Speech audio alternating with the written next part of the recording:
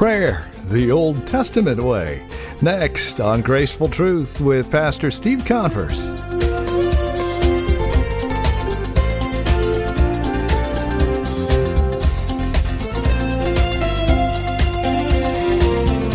From Grace Bible Church here in Redwood City, welcome to today's broadcast of Graceful Truth with our teacher and pastor, Steve Converse, who continues with our series, Old Testament Examples of Prayer.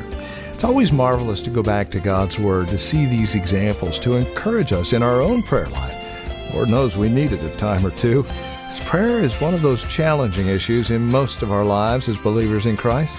So join us for a wonderful look at some Old Testament examples of prayer. With this edition of Graceful Truth, our teacher and pastor, Steve Converse. See, the Bible says that, you know what our goodness amounts to? Filthy rags. Filthy rags in the sight of a holy God. In his sermon, The Justice of God and the Damnation of Sinners, the works of Jonathan Edwards, he argues that since God is infinitely perfect and holy, being any sin against him is an infinitely horrible offense that justly deserves infinite punishment. He shows how all sinners tend to have too high a view of themselves and too low a view of the infinite perfection and holiness of God. And by the time you get to the end of the sermon, he has powerfully shown that none are deserving of heaven. And that God would be totally, perfectly just and damning us all to hell. Amen. We forget that. But in his mercy, in his grace, he has made a way through the Lord Jesus Christ to save all who put their faith, their trust in him. You have to understand that. And so Abraham began his encounter with the Lord with an overinflated view of the people of Sodom. Oh, there's got to be at least 50 there, Lord. No. 45, 40, 30, 35. Come on, there's got to be 10. No. As it was, there was only barely one righteous man in that whole city. And you know what? As you grow closer to God in prayer, you know what he does? He reveals to you not only his infinite holiness, but he really shows you the horribleness of your sin. He shows you what a gracious act it was that he would save somebody like you or me. And we begin to understand that there's none righteous, not even one. Sing a little chorus. The scripture says, if the Lord should count iniquities, none could stand before him. So when you begin to pray that God would mercifully call out from this sinful world a people for his own glory, you begin to understand that it's God's work. It's not us going out with tracts trying to convert people. It's God doing that work through us. And we need to rely on his power and his word and his truth. But you know what? We still have to go. We're called to that. And as he saw the sin of Sodom, he cried out for his mercy on our land, that he would not enter into judgment. We think of the United States of America. We need to pray for our country. We don't give up on it. We pray for it. Pray for our leaders. Pray that somehow the truth of the gospel would penetrate their hearts, because the judge of all earth always deals justly. Thirdly, God's purpose is handed down through the families of his elect. Verse 19 says, for I have chosen him in order that he may command, look at this, his children and his household after him to keep the way of the Lord by doing righteousness and justice, in order that the Lord may bring upon Abraham what he has spoken about him. See the interplay here between God's sovereign, gracious covenant with Abraham and the requirement of Abraham to do what God has called him to do, so that his covenant promises would be fulfilled. He didn't say, Abraham, okay, I chose you. All you got to do is sit back in your arms of grace and don't worry about a thing. I got everything covered. No, he said, you know what? You have to be diligent to teach your children. There's always a tension between God's sovereign purposes and our responsibility to bring about those purposes. The point here is that the family is essential in God's purpose of blessing all nations through Christ, the seed of Abraham. Parents, those of you who are saved, those who God has chosen and called to salvation, you know what? You're responsible to teach your children to live in accord to God's ways. You're responsible to teach them the importance of prayer. Not just praying over a meal, not just praying before they go to bed, but use that as a tool to pray with them throughout the day. Maybe they're struggling with their schoolwork and they can't get it. Stop and pray with them. See, if you believe that God will answer those prayers, you'll do it. And it's a good model for your own children. You need to pray for individuals, for nations, that God would withhold His judgment. And we can give that model to our children. Secondly, prayer must proceed according to the knowledge of God's person. Not only His purpose, but His person. Being a friend of God, Abraham knew, including His character and His attributes. He knew everything that there was to know about God at this point. And that knowledge drew him into prayer. To the point where he was bold enough to bargain with God. This wasn't a timid prayer. This wasn't a timid conversation between him and God. You can sense it in his words. Hey, Lord, don't get angry, but I'm coming back to you another time. Hey, Lord, be patient with me here. First point there is God's grace encourages us to draw near in prayer. When you first look at this story, it almost looks like Abraham's taking the initiative with God. But the more carefully you look at it, it reveals that the Lord took the initiative with Abraham. Verse 17 to 21, he first broached the subject. In verse 22, he then waited for Abraham's appeal after the two angels left. In verse 24 to 32, he drew Abraham down from 50 all the way down to 10. And then ultimately at verse 33, God basically closes up the conversation and said, okay, we're done now. And the picture here is that God was almost like a delighted parent holding up his infant and then letting him go and stepping back so that the child has to take a step forward toward the parent. When your child first takes that step, what do? Okay, great, stop, that's it. No, come on, let's do it again. You encourage it. God wants to encourage our hearts to prayer. Now, Abraham's prayer wasn't perfect. He wasn't perfect. He was concerned that if God struck down the righteous along with the wicked, he was concerned about that. He would look bad in the eyes of the world. See, Abraham erred there in what God's temporal judgment sometimes falls on both the righteous and the wicked. Luke 13, 1-5. You can look at that. But the judge of all the earth always does right, no matter what it may seem to our sinful hearts. But even though his prayer wasn't perfect, God graciously kept nudging him along. In the same way, he wants to encourage us through his grace to come before his throne over and over again, knowing that he will receive us as a loving father receives his son. Even if our prayers aren't perfect. It's a matter of the heart. Secondly, God's holiness and power check us from irreverence in prayer. Sometimes I hear people pray and I just cringe. Well, we're here this morning. Lord, we just want to address you as the man upstairs. Or, you hear things like that. That's irreverent. We shouldn't address God that way. Amen. God graciously receives us as His children, yet we dare not irreverently or brashly come into His presence. He's a holy God who judges all sin. He's all powerful. He can easily call down fire and brimstone and just wipe us out. But we as His children can come, the Bible says, confidently. Hebrews tells us that we can come confidently before His throne. But at the same time, as Abraham reminded himself here in verse 27, hey, I'm but dust and ashes. Who am I to address you, God? This is the God who spoke everything we see into existence. There's a sense of humility here. that Abraham had. There's a sense of humility that's required of us. What's true humility? True humility is simply this: seeing ourselves as absolutely destitute and seeing God as all sufficient. Seeing ourselves as absolutely destitute. You're at the bottom of the bottom. There's nowhere else to go but up.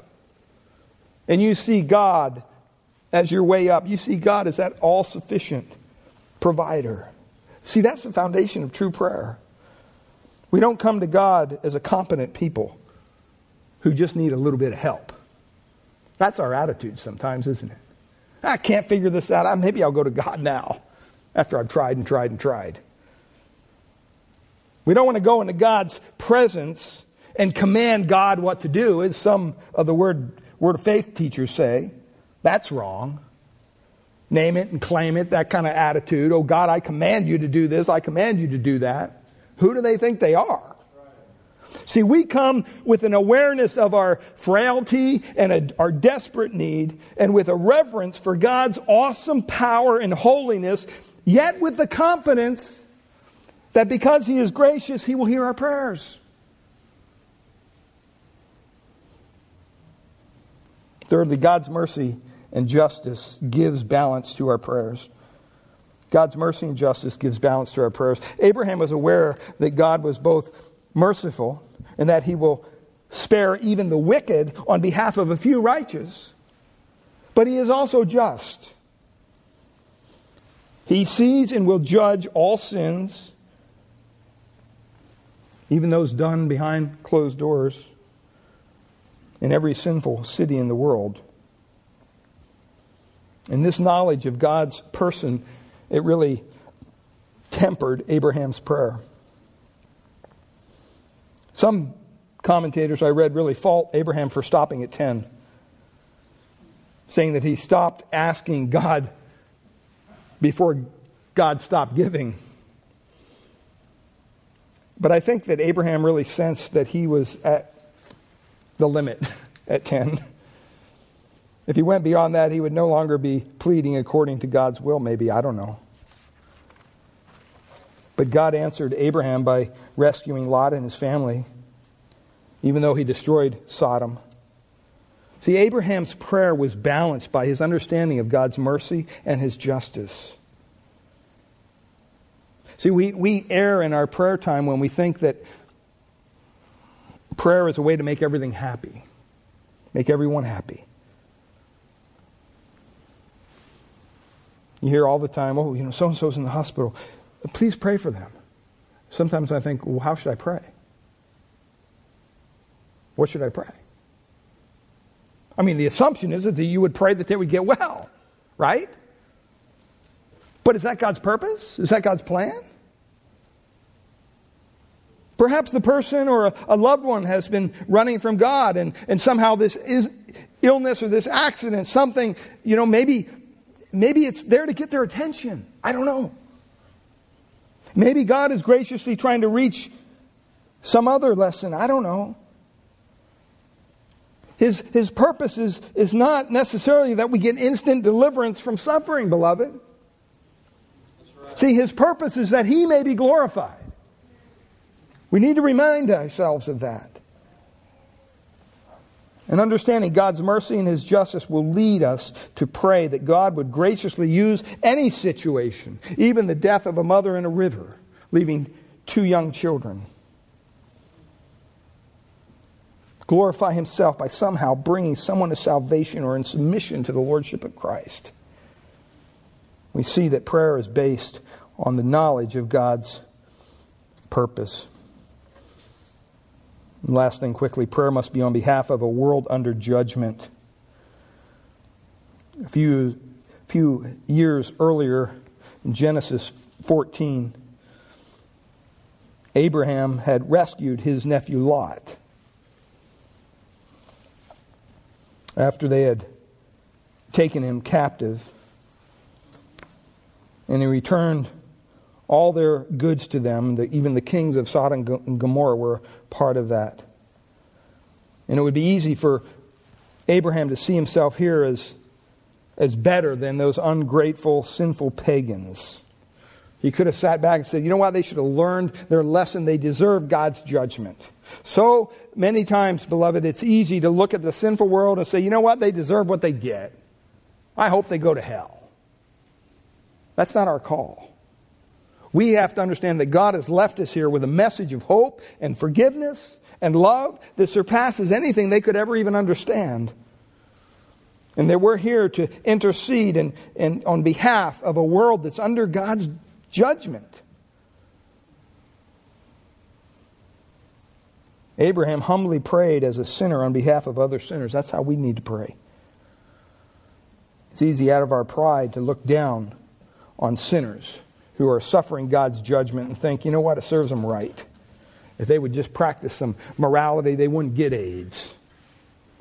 Or if they didn't worship certain beasts, maybe they'd have some food. It's easy to come to that conclusion. I mean, people are responsible for their sins. Don't get me wrong. They have consequences. I'm simply saying that apart from God's grace, we would all be under His divine judgment, and rightfully so. We who know Christ are all fellow sinners. And we've been called out of our sin by God's mercy. And we need to have compassion on others. Do you believe that prayer works? Do you believe that God hears the prayers of a righteous man or woman? In 1872, D.L. Moody made a trip to England, and he went there simply to rest. He had no intention of preaching. He'd been preaching too long. He just needed to rest. And while he was there in London, a fellow pastor spotted him and asked him to teach the following Sunday in his church. And kind of reluctantly, almost, Moody agreed. Said, okay, I'll preach Sunday morning, Sunday night for you. And he spoke in the morning service. And as he spoke, he said the congregation was literally dead. It's like no response at all. It's like they weren't even there. I mean, this is a powerful preacher. He wasn't used to this.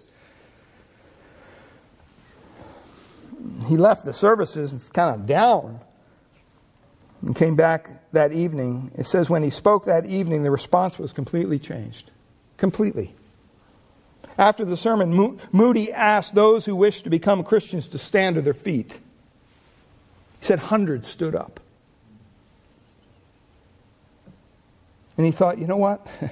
Maybe you don't understand what I'm asking. Sit back down. And he presented the gospel to him again. He said, now, if you want to make a commitment to Christ, stand to your feet. And even more stood to their feet. And he thought, they don't understand what I'm telling them. He didn't want to just quickly act like they were converted. So he said, you know what, we got a prayer room over here, and we need to come over here, and we'll talk to you a little further about this. Well, when they got to the prayer room, they had to get chairs and everything because there's just so many people. He went through the whole gospel presentation again, and everybody was, full blown. We want to make this commitment. And he said, you know what? Those of you who are serious about making this commitment, come back Monday night, and the pastor's going to have a special service just for you. They all left. Moody was done. He took his boat ride back to Dublin. The pastor held that meeting in that church that Monday night, and it was packed. Over 400 people made professions of Christ, more than that were even there the Sunday previous. And when Moody heard of this, because the pastor actually sent him a telegram saying, you need to come back. You don't understand what's happened. We're overrun. We need you to continue to preach. God's working. And so he took a boat back. And he realized that something happened between Monday morning or Sunday morning and Sunday night. And he went on and he preached there for, I think, 10 days. And he sensed that someone must have been praying for this church. And he began asking among the congregation, and finally he was led to Marian Adelard, who was a bedridden girl. Couldn't come to church. She had some form of ailment that caused her just to be twisted and distorted and suffered greatly physically. She spent, as a result of that, many hours in prayer for her church. And she had heard of this man, D.L. Moody, and she had been asking God to send revival to her church, but she could never really go because of her ailments. And she heard of this man in Chicago, and she said, "Man, bring this man to my church. Maybe he could reach the church." And when her older sister returned from that lifeless morning service, that first Sunday he preached, he told Marian that this man named Moody from Chicago had preached there. She spent the entire afternoon praying.